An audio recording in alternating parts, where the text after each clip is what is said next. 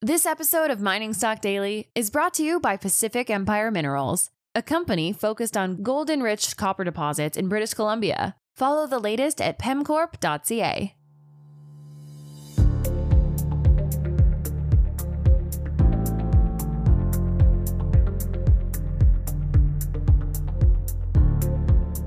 Hey everybody, welcome back into Mining Stock Daily. This is a kind of a late afternoon, early evening market commentary, and I'm welcoming back Uranium Insider, Mr. Justin Huhn.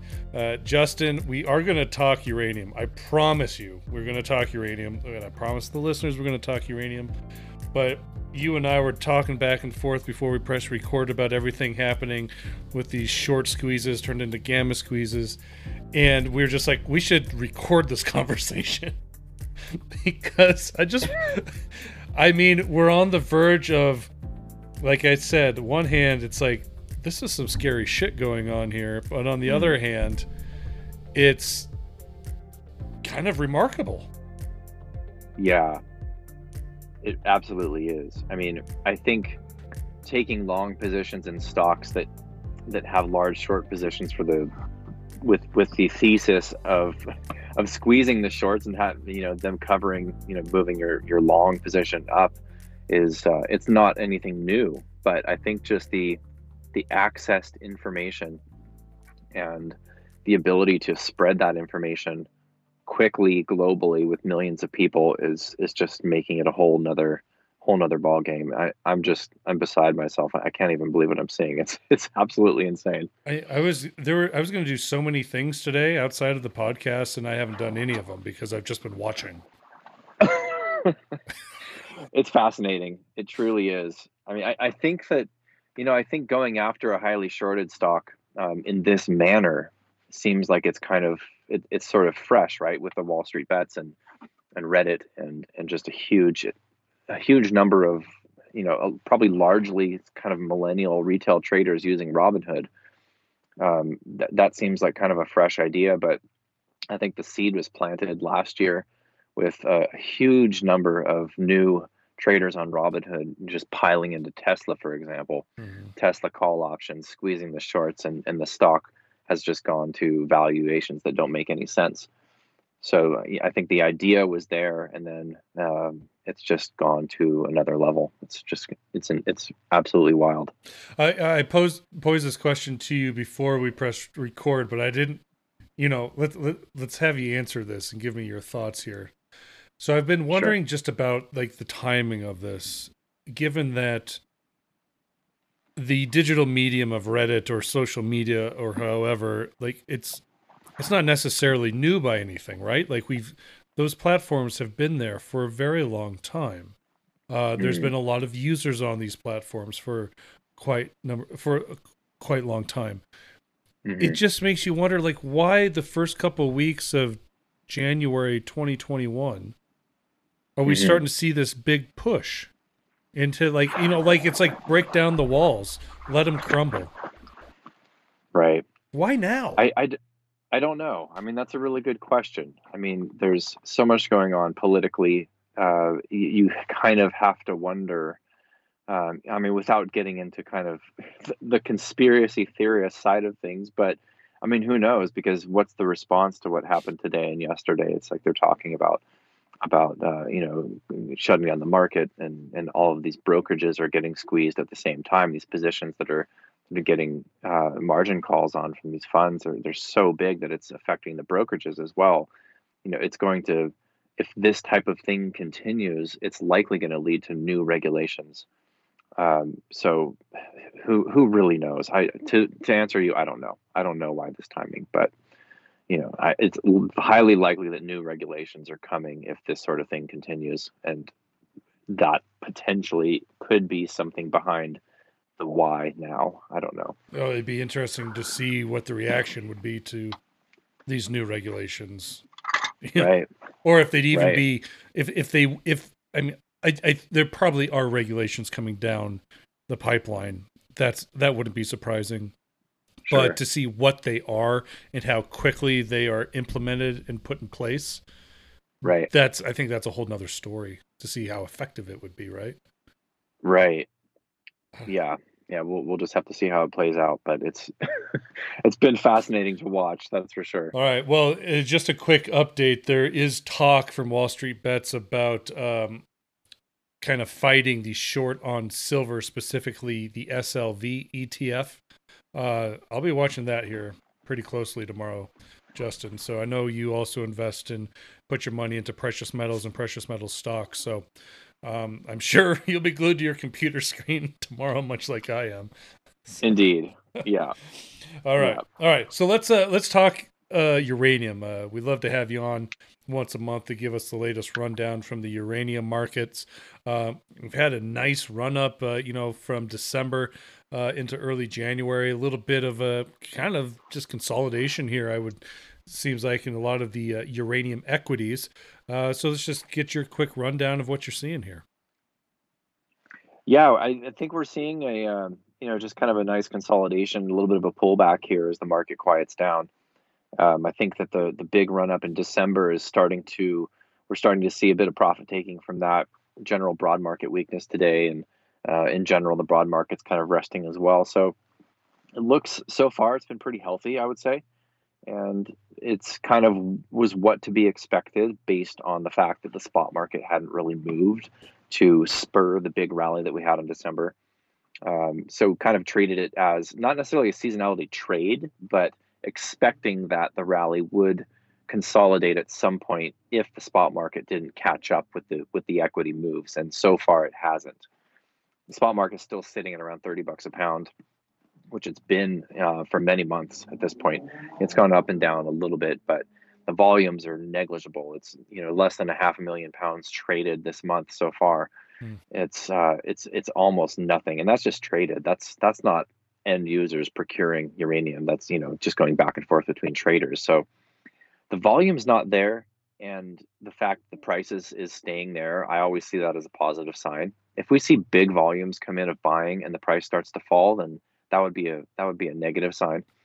But the opposite is basically what's happened over the past couple of years now. Whenever there's buying volume comes in, the thinness of the spot market shows itself, and the price moves upward pretty substantially, and sometimes pretty quickly. So at this point, we're just expecting the spot market to kind of hang around this area until some volume comes in, and I think that that's going to happen probably later in February, potentially March. But I do expect I don't think we see much downside here in spot. Mm-hmm. I think if spot stays flat and the broad market continues to kind of chop, we might see a little bit more downside from here in the equities, but I don't expect a huge downside unless there's some kind of liquidity event. But I honestly think like any weakness now and over the next, let's say, 3 to 6 weeks or so would be a good buying opportunity, because this next leg up is definitely going to happen when we start to see some volume come in.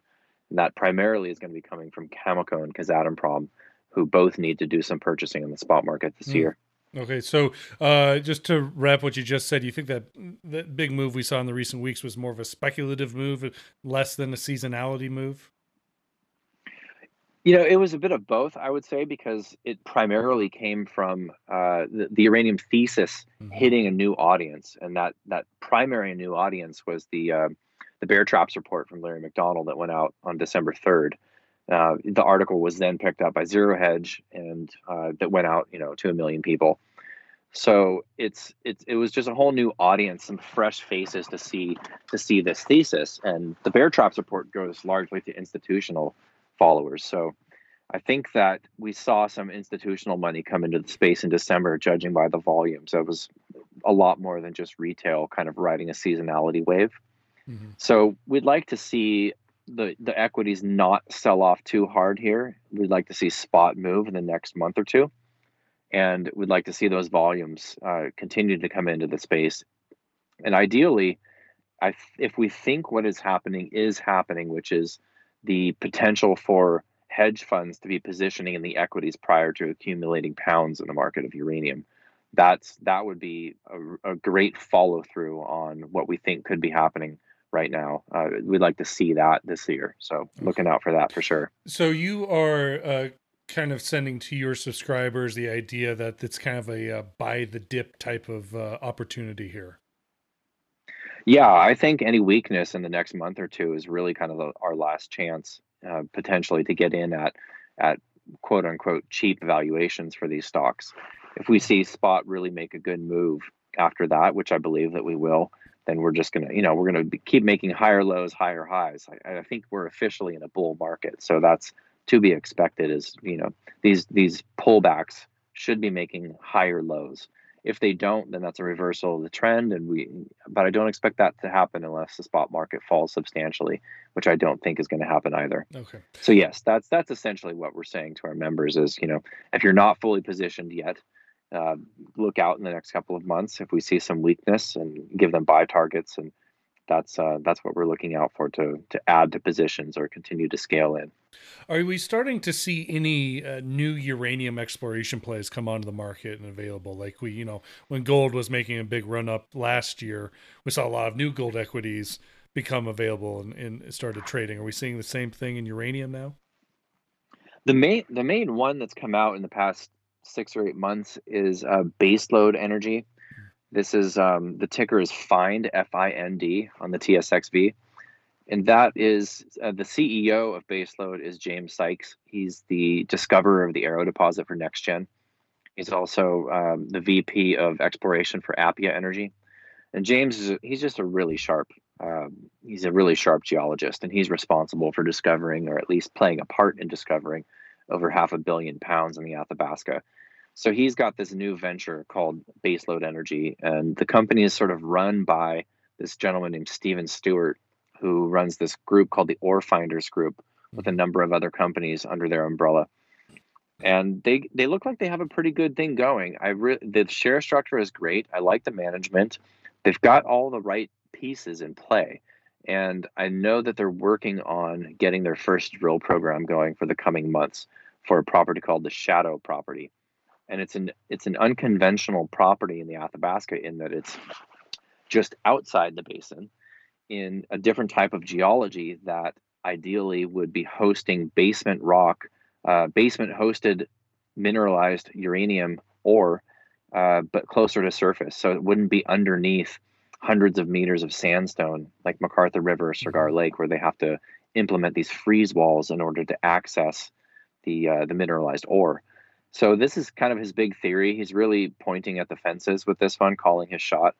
He thinks that there's a lot of uranium there. They've yet to put a drill in the ground yet, but that's kind of the big speculative play as far as new exploration companies when it comes to uranium. Yeah, we know Stephen Stewart well here on the podcast. He's a friend, been on here a couple times over the last couple of years. Nice. So nice. Yeah, know Stephen well. We'll be sure to maybe follow up with Baseload here in the future, see if they want to come on for an update. Justin, you and I usually like to talk a little bit of political, the politics of uranium and uranium energy. On policy side, I haven't talked to you since the new administrations came in on the federal side. Any sort of news from the Biden administration or Congress on really pushing uranium forward? I mean, obviously, we've heard a lot of news from executive orders pushing clean tech on the federal level. Mm-hmm. Well, what about uranium? Mm-hmm. From what I've seen, there hasn't been anything specific to uranium, but it doesn't seem like they have yet to negate what was put in by the Trump administration. It seems to me that there's still $75 million annually for the the uranium reserve. That's supposedly still in play, which should happen this coming year if it's approved by the budget. So that's still in play. And there's definitely rhetoric around supporting clean energy, and nuclear appears to be part of that in a bipartisan way. So I haven't seen anything specific that is, let's say, a continuation of support for uranium mining specifically, besides that maintaining of the $75 million for the reserve. But it doesn't look like they are, as of yet, negating anything that was put in by the Trump administration when it comes to uranium mining yet. So fingers crossed on that front, but it does seem like overall the rhetoric coming out of the new administration is obviously in support of clean energy, and it appears that nuclear will be included in that. So I'm expecting that it will be generally supportive. And honestly, the most important thing with all of this when it comes to, the politics at play is supporting existing reactors. So we want the reactors to be in an environment of support so they don't, close down early. That's a hit to demand, and we don't want to see that, from an investment standpoint or from a clean energy and environmental standpoint. Justin, my dog's here telling me it's time to probably leave the studio and start my evening. I don't know if you can hear her whining here in the background. I can't, but all good. Yeah. Okay.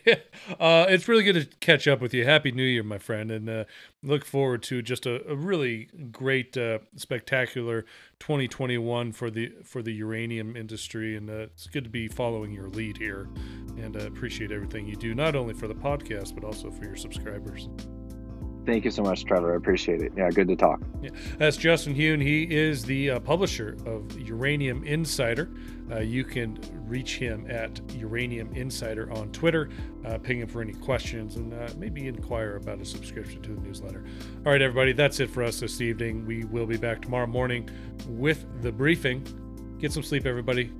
Be well.